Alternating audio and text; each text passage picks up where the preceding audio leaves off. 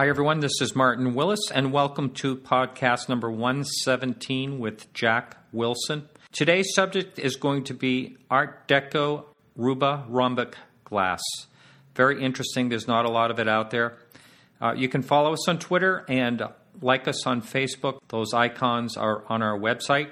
You can also contact me at info@antiqueauctionforum.com. Thank you for listening, and I hope you enjoyed today's show.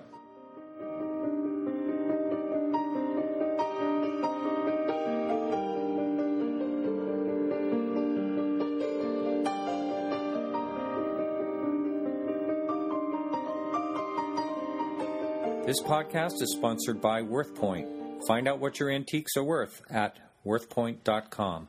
Okay, I have Jack Wilson on Skype. How you doing, Jack? I'm doing well, Marty. Yourself? Very good, thank you. And where are you? You're in Arizona? Prescott, Arizona, one of the top retirement locations in the United States. Well, that right away makes me think of a lot of goodies that may come in that area. That's correct. Yeah. I think of it this way, in retirement places like Florida, places like that, a lot of people may sell their furniture, but a lot of times they'll bring, nice decorative arts with them or artwork. In Florida, a lot of things end up settling there, and I'm sure it must be the same where you're located. More so, actually, in Phoenix than in Prescott. There's a lot of antique shops here, but not a lot of what I would classify as genuine antiques, more tourist-type stuff. So today we are going to talk mostly about the subject of Ruba rhombic glass, which has always fascinated me from the very first time I saw it. Now, how did you get interested in this subject and start researching and collecting this type of glass? And before you get into that, can you explain basically what the glass is? I think of it as like a cubist type form, but in the Art Deco era, but I want you to give a description, if you would, please. Sure. In the mid-20s, actually 1926, Consolidated Glass Company, which is located in Coraopolis, Pennsylvania, 15 miles outside of Pittsburgh, got into the art glass business at the urging of Reuben Haley, who had worked at U.S. Glass Company and had left when the ownership changed and he didn't like the new owners. So in 26, they came out with a line of glass called Marley, which is basically American Lalique, and in 28 they came out with a line of glass called Catalonian, Old Spanish, and 27 was Catalonian, and 28 was Ruba rhombic. Well, Ruba rhombic was very, very deco. There's a lot of different ideas about where the name came from, but I think it came from, number one, Reuben, and number two, rhomboid, which is a geometric figure with no parallel planes. And Reuben Haley was actually a sculptor. Worked at some of the silver companies earlier. And the way I heard the story, he picked up a piece of plaster off the factory floor and sculpted the first piece of the Ruba rhombic design in the plaster. And wow. I heard that from a guy that worked for him. I also interviewed his son, Kenneth Haley, in Pennsylvania before he died. So it's very cubistic glass. It came out in 28, and the problem was it was ultra-modern, number one. So some people liked it and some people didn't. And in 1929, in October, actually, we had Black Friday, which was the Great Depression. So, bam, the production life cycle of Ruba rhombic was not very long. And we've had varying estimates of how many pieces there are. Bob Abel of Modern Gallery in Philadelphia thought it was about 1,500. Based on what I know, I think it's between 2,000 and 3,000. But those are very, very small figures when you compare it to something like Lalique, where if you go to a major glass show in Miami, you probably see 20, 30 pieces of Lalique you could purchase. And if you see one or two pieces of Ruba rhombic, you'd be lucky.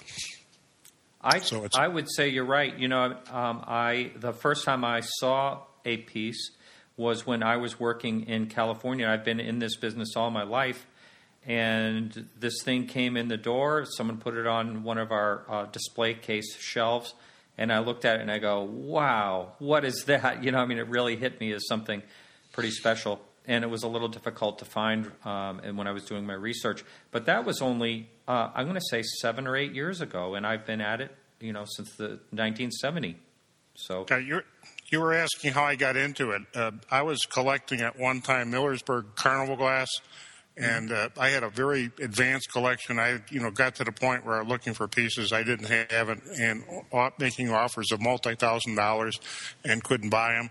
And so I started looking for something else to collect, and I knew a dealer down in Canton, Hutton, Ohio, and she had a couple pieces of Consolidated, which I didn't even know what it was at the time. I just liked the look of it. So I bought it, and then I started trying to figure out what it was, and there was very little research material. And I really like research more so than even collecting. And I started researching this stuff, and I said, there's really no definitive reference work. And so I started going down to the Pittsburgh area because there are two different companies involved. Originally, it was all called Phoenix Glass, which was wrong. It was just like the idea of Carnival Glass originally before the research was done. So there was Phoenix Glass in Monaca and Consolidated in Coraopolis. So my research led me into more and more collecting. But it took me a while to find this ruborhambic, and it was kind of interesting because the people that originally collected it were depression glass collectors of all things. Wow. Because of a woman by the name of Hazel Marie Weatherman who found an old catalog that had some illustrations of ruborhambic. So originally, when you're really collecting it early on, I remember having an ad in Hobbies magazine, and I bought some shot glasses for $5 a piece from the East Coast, and I got one for $1 because it was chipped. Now, you look at the prices today, you're paid, $150, $200 for a shot glass. That's right. That's right. I had someone actually come into my office in April that said they have a collection of 20 pieces, and I am still very excited and hope to get it because you rarely see a grouping that large. When you're saying there's 1,500 to 3,000 pieces in total, that is a very limited supply out there. And what's strange is it's very scarce, but when it was being collected early on, a couple real treasure troves of it came out. One was like 100 pieces in Sunshine Yellow that Bill Heacock found. Another bunch was like 25, 30 pieces on the East Coast. I actually bought that, and I was bidding against Bob Abel of Modern Gallery, and out of that lot came two 16.5-inch vases, which are ultra rare. But every once in a while, a bunch of it turns up, and I think what happened is it was probably store stock that somebody bought in mass when the Depression hit. Right. That makes total sense. Now, is the holy grail of the ruborhambic, is it the fishbowl on stand? No, I think the holy grail actually is the 16.5-inch vase. They made vases in three sizes, 6.5, 9.5, and 16.5. And the 16.5 you typically only see in museums. There's one in the Toledo Museum of Art in French Crystal. There's another one in the High Museum in Jungle Green. There's probably a total of 6 to 12 total known of the 16.5-inch vases. Wow. And in one single color? No, they come in multiple colors. I have two in smoky topaz, which is sort of a brownish crystal color. Yeah. They come in French crystal, which is a frosted glass where the edges are left clear. And French crystal is an allusion, of course, to Lalique. They come in jungle green. I've heard about them in what they call a white opal, which is an opalescent glass with no color over it, but I haven't been able to confirm that. So it comes in several colors. You talked about the fishbowl, and there's probably 20 to 25 fishbowls without the stands, and there's probably 6 to 12 with the stands. Wow. That's pretty amazing. As in all very highly collected pieces, are there fakes? There actually are no fakes. There's only one piece, and it's kind of unusual. It was made in the 1960s. I've got one with the original label. It came from Yugoslavia. I believe it was a bath salts bottle, and it's in a color that's very close to jungle green. It's got a big, tall stopper. It's almost 15 inches tall. And the reason you can tell it's not ruborombic is you've got a whole bunch of characteristics that are wrong. The stopper is hollow. All the stoppers on all the bottles that in ruborombic are solid. It's got definitely mold lines on it. The size is wrong. But it's you can find them every once in a while on eBay, and people try to sell them as whiskey decanters, which of course they're not. Mm-hmm. Now, you just mentioned that the fake had a mold mark. Are there no mold marks on these glass pieces? What they did at the Consolidated, they used what they call cockle joint molds, and that's where the mold lines follow the design. So there are mold marks, but they're very, very hard to find. Mm-hmm. Wow, that's interesting. Now, the design of these is just so abstract, and it seems to me, my first thought in looking at a piece, it must be very difficult to design something like this so it has an appeal and doesn't look awkward or clunky. Were there pieces that do have that type of look that are a little, say, not so appealing? I think there are pieces that are, I don't know if I'd say it that way. I'd say there are pieces that are more highly collectible than others. It's like rarity is not the only determining factor. Desirability plays into it too. So some pieces just look spectacular. You know, the water pitchers are super rare, but they just look fantastic when you find one. So, and then some of the serving pieces are rare, you know, the relish dishes and stuff like that, but they're not so desirable in my mind. They just don't hit you the same way as some of the other pieces. Mm-hmm. Now, can you explain how this was brought into the market, you know, to begin with? Yeah, what happened is there's an annual show down at the Fort Pitt Hotel in Pittsburgh in January for both glass and pottery, and what happened with ruborombic is Consolidated rented 3 rooms in 1928, and one room was full of Martelet, one room was full of Consolidated, one room was full of ruborombic. And they actually took out a 7-page ad to advertise this in the Gift and Art Shop and several other glass trade magazines that you could, review at the Library of Congress is one place. And so it was introduced at the Fort Pitt Hotel and in 1928, and that's when you started getting reviews, and that's when you started hearing what it meant. Ruborombic, rubia was a poem, rhombic meaning irregular in shape. And you got a lot of press coverage from that. And we also got mainly in trade journals, because trade journals is where the wholesale buyers bought the stuff, or department stores, and that's how it was introduced. I see. Okay. Now, you mentioned earlier about a piece being in a museum. Are there holdings of these pieces in museums, or is it just a few pieces that you're aware of? There are several museums that have significant amounts of this. Kirkland Museum in Denver has a significant collection, and Antique Roadshow actually featured them. They made a visit there a couple years back. Mm-hmm. The Brooklyn Museum has got a collection.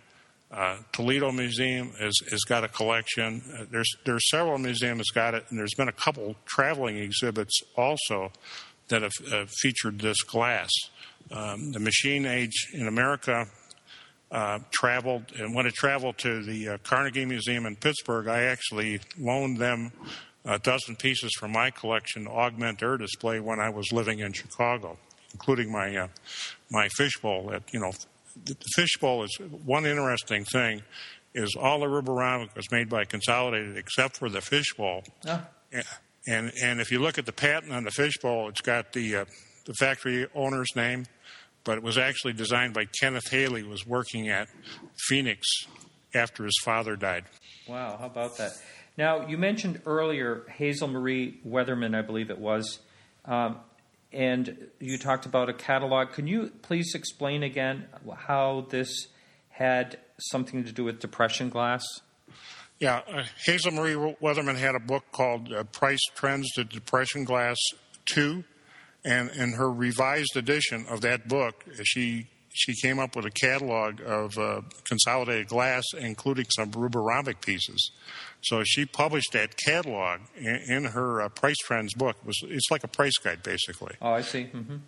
And she put in what she called, market prices. And they were all ranges, like, say, a shot glass would be $5 to $10.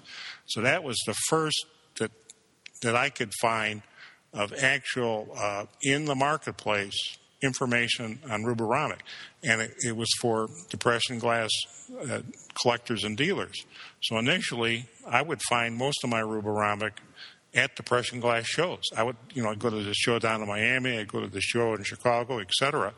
And there would always be dealers that would have some because that's where the information originally came out. I see. A lot of people always want to know this. Are you aware of what the record price is for anything in this line? The highest price that I can document, and the problem always is there's private sales and people won't talk. That's one of the problems we run into. Mm-hmm. But I know, and it's almost 20 years ago, one of the 16.5-inch vases sold for $12,500. And I think if that were to hit the market, with a knowledgeable buyer and seller today, it would be closer to $25,000. But the documented price is $12,500. I've also heard that the fishbowl is sold close to $20,000 with a stand, but I can't confirm that. And that's the problem you run into again when you have private sales and people won't talk about what they spent. Mm-hmm. Mm-hmm. Now, did the fishbowl itself come in different colors, or was it that yellow marigold?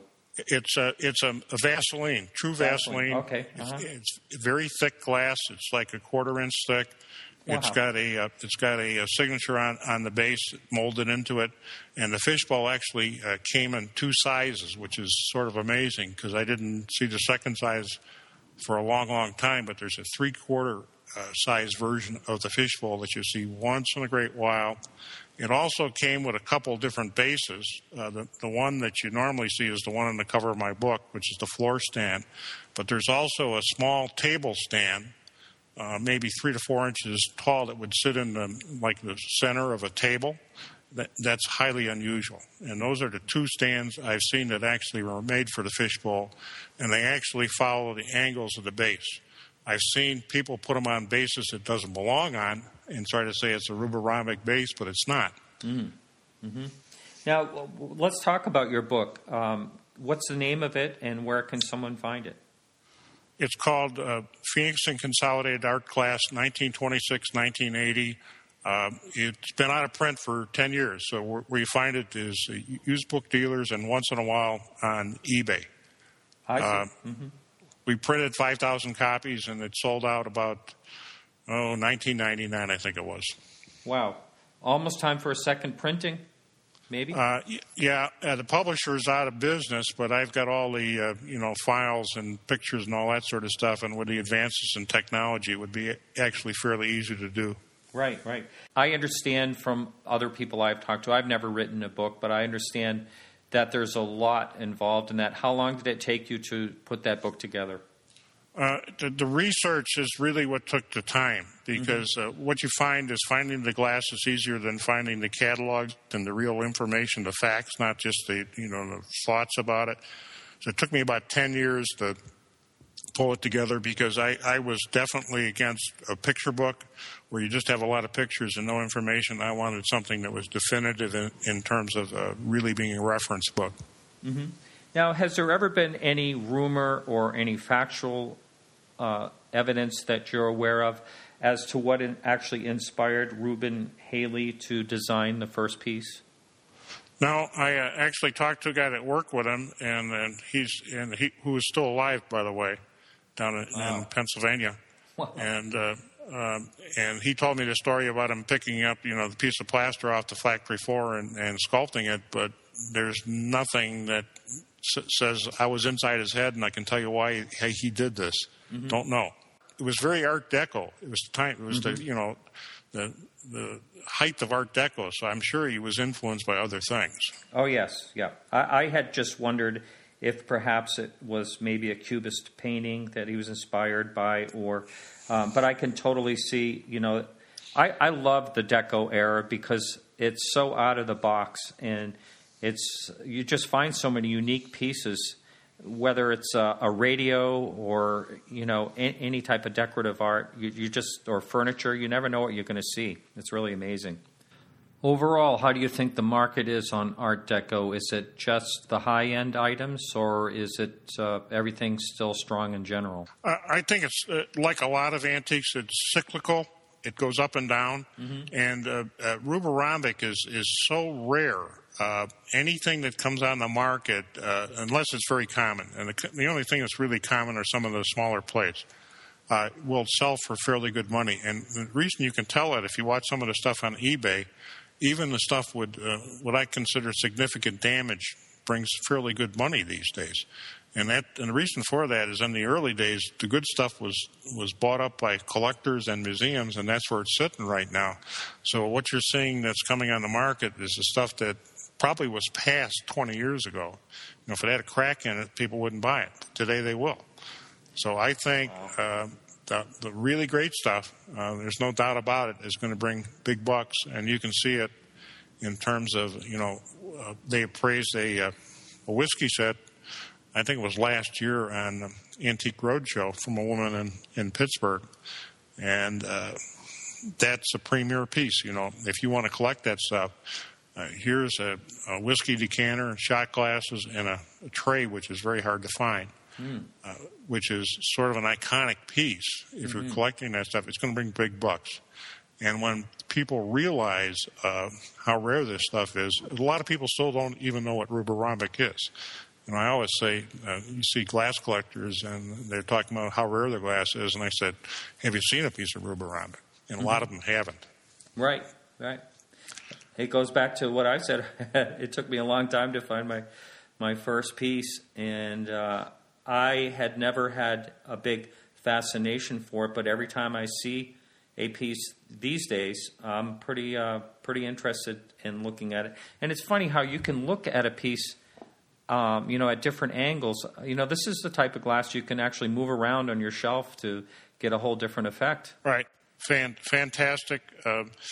And especially if you've got a display case with mirrors and stuff like that, then you really get some interesting look-sees at it. Mm-hmm. What other types of glass have you collected? You said there was a type of carnival glass? Yeah, I started off with my original collection. I started off with Carnival, and initially I was just collecting general Carnival, and then I met a collector in Chicago that knew what he was doing, and I basically dumped what I had bought originally, and I got interested in the Millersburg Carnival glass out of Ohio. And again, that's another company that didn't have any research. So I did a bunch of research, and what I published was Millersburg research notes at that time. I sold my collection of Millersburg in 1982 in Strongsville, Ohio. Auction grossed a little over $100 grand. That's big money then. Yeah, one piece bought $8,000. A rose columns face in blue that I had purchased for $300. And two people were after it, and it was super rare. It was the only one known at the time. There's a couple known now. So from that, I bought a house. Wow. It was the middle of the Depression. But I actually had started collecting Consolidated at that point in time, and I was really into research. So it was like, finding out what this stuff was. And I was in Chicago at the time. So I could travel to Pittsburgh. I could drive to Pittsburgh in 8 hours, basically, straight through almost. Mm-hmm. And I just ran down people, looked for catalogs, finally found Kenneth Haley in Greenberg, PA, with his wife. Visited with him several times, interviewed him over the telephone several times. And that was, in effect, a breakthrough. I also found an owner of Consolidated at one time, and Bob Dietz, that was living out in Studio City, California. Went out and visited with him, and he had some catalogs he gave me. So original catalogs? Original catalogs, yeah. Wow. He had a couple pieces of glass, but he had several catalogs. And if he had two catalogs, he'd just take one and give it to me. If he had one catalog, he wouldn't give it to me, but he'd let me photograph it. So, but the catalogs are really the hardest thing to find. Oh, I bet. Now, has anyone ever talked about the molds turning up anywhere? Yeah, the molds actually have turned up. It's kind of interesting because Consolidated went out of business in 1963, and it was in the middle of a labor dispute. And the Dietz brothers actually bought the company for it was about $20,000, I think, in that range, with backing from the guy that owned Sinclair Glass Company in Hartford City, Indiana. And eventually, Sinclair Glass Company ended up with the molds, or at least half of them. And the rest were scrapped. And I actually went down and visited when I was writing the book, Sinclair Glass in Hartford City. And they were using about a dozen of the molds. The rest of them they had out in chicken coops, laying on the ground. Chicken coops are not waterproof, of course. And just amazing, because I could see like a Dancing Nymphs, a plate mold, or half of it at least, laying on the ground full of water. But they had about a dozen they were actually using. They made, in the 60s, they modified some of those molds to make swag lamps. You know how they used to hang from the ceilings? Mm-hmm. So they put flanges on top of some of these vases and made swag lamps out of them. Didn't make a lot because you don't see them very often. Those molds eventually were sold to, those dozen or so molds were eventually sold to Pilgrim Glass Company up in Cerrito, West Virginia. Mm-hmm. When Kelsey Murphy was up there as their glass designer. And after they were sold, I went up and actually visited with Kelsey to take a look at what they were doing. And they had the big 16-inch BlackBerry umbrella stand mold. And while I was there, they made me one in black that was sandblasted, to make it look matte rather than bright. Mm-hmm. Mm-hmm. And Pilgrim now is out of business, and those molds have gone to a collector. They're out of the market. Phoenix molds, they had a bunch of molds too, and they're in the basement. Phoenix no longer has hand molding capabilities. They're all machine molds, mm-hmm. Mm-hmm. So they can't use those molds. I would still feel a little bit uneasy if I had a major collection and I knew the molds were out there myself. But is there any danger of that being pirated in any type of way, or any of the pieces? Anything is possible. I tell you one story. When I was in Chicago, and I won't name names to protect the guilty, but I got a pair of Ruba Rhombic wall sconces. They're rather large. They were probably commercial, in a theater or something like that, and they're very rare. Wow. Yeah, that sounds great. So I knew a lamp dealer, fairly significant lamp dealer in Chicago, and I was telling him about the sconces, and he asked me to borrow the sconces so he could send them to China to have them reproduced, mm-hmm. which I would not concur to, of course, but that's just that's just the kind of stuff that's going on. Absolutely.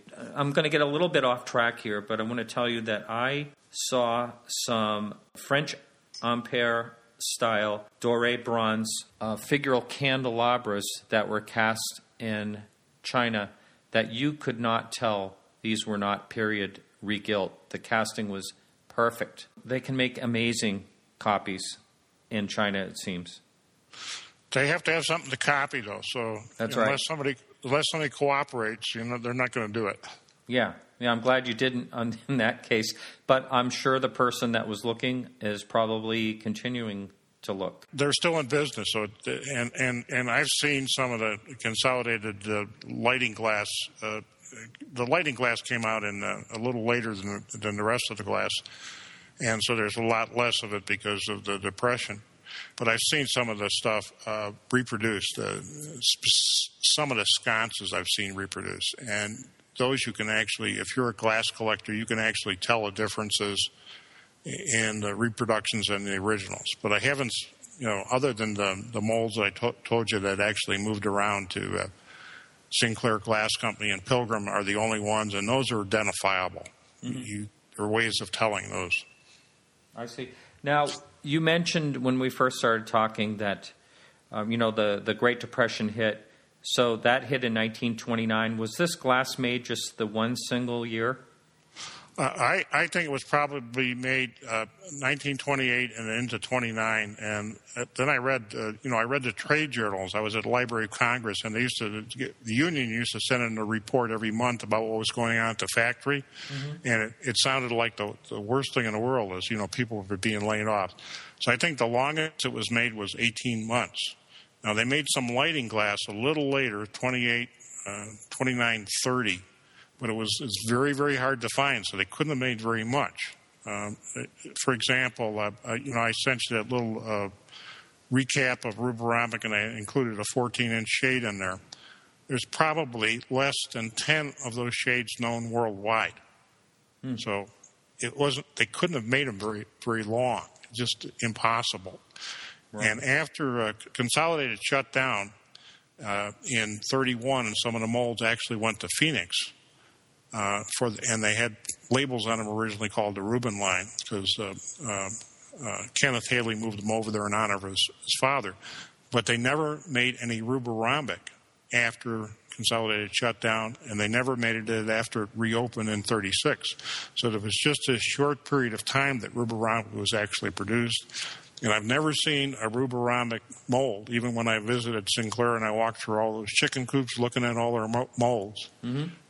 They weren't there. And now Sinclair is out of business, and my understanding is those molds have been turned underground, some people I've talked to down there. Now, what do you mean by that, turned underground? They basically buried them underground. Took a tractor and, pushed them underground. That's good. What would you consider would be the biggest grouping or collection that has come up in Ruboramic glass? The biggest collection that I've ever seen that have been publicly available was Bob Abel's Modern Gallery in Philadelphia in 1992 mounted an exhibition and sale called Ruboramic at Modern. And Bob Abel actually hired a professional PR firm and sent out postcards to 3,000 people on his mailing list. And it was 350 pieces of Ruboramic that were on exhibition and sale. Most of them were for sale. There was a few pieces that were exhibition only, but most of them were for sale.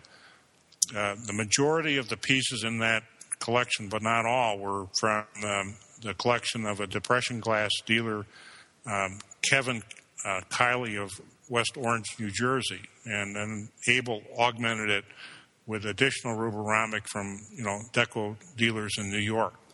And they had a preview, which I attended because I had lent them a bunch of, illustrations from my book. That 7-panel broadside that introduced Ruboramic was blown up. And so that sale set the watermark, the early watermark, as far as pricing. Because all of a sudden, when Ruboramic appeared at Modern Gallery, we left the age of being able to buy cheap Ruboramic at depression glass prices to having Ruboramic acceptable as true Art Deco glass and priced accordingly. So several major, pieces sold it at sale. There was a lot of museum acquisitions. I mentioned that French crystal vase that the Toledo Museum of Art acquired for $12,500. That actually came from Bob Abel's sale. So it was the high watermark. I've never seen a public accumulation like that since. There's several large collections of Ruboramic. I'm one. I know of one in San Francisco. I know another one in Miami, but these are not public, so you just can't go and look unless you know the people. Interesting. Wow, this has been great. I want to ask you one more question. Are you available to the public that is listening to this to evaluate? Yes, I will. But I give my opinions, but I'm not a professional appraiser. And I guess there's a difference between that because I'll say, what I think something's worth, and I say, here's what the market looks like today. And a professional appraiser probably give them 3 different values on it. Here's a replacement value, blah, blah, blah. So I give opinions based on my experience. That's the real opinion. That's what it is. So anyway, thank you so much. And what's the best way for someone to get in contact with you? Easiest way to contact me is just to send an email to jdwilson1, that's a numeric 1, at earthlink.net. All right. Well, thank you so much. This is Martin Willis with Jack Wilson, and we're signing off.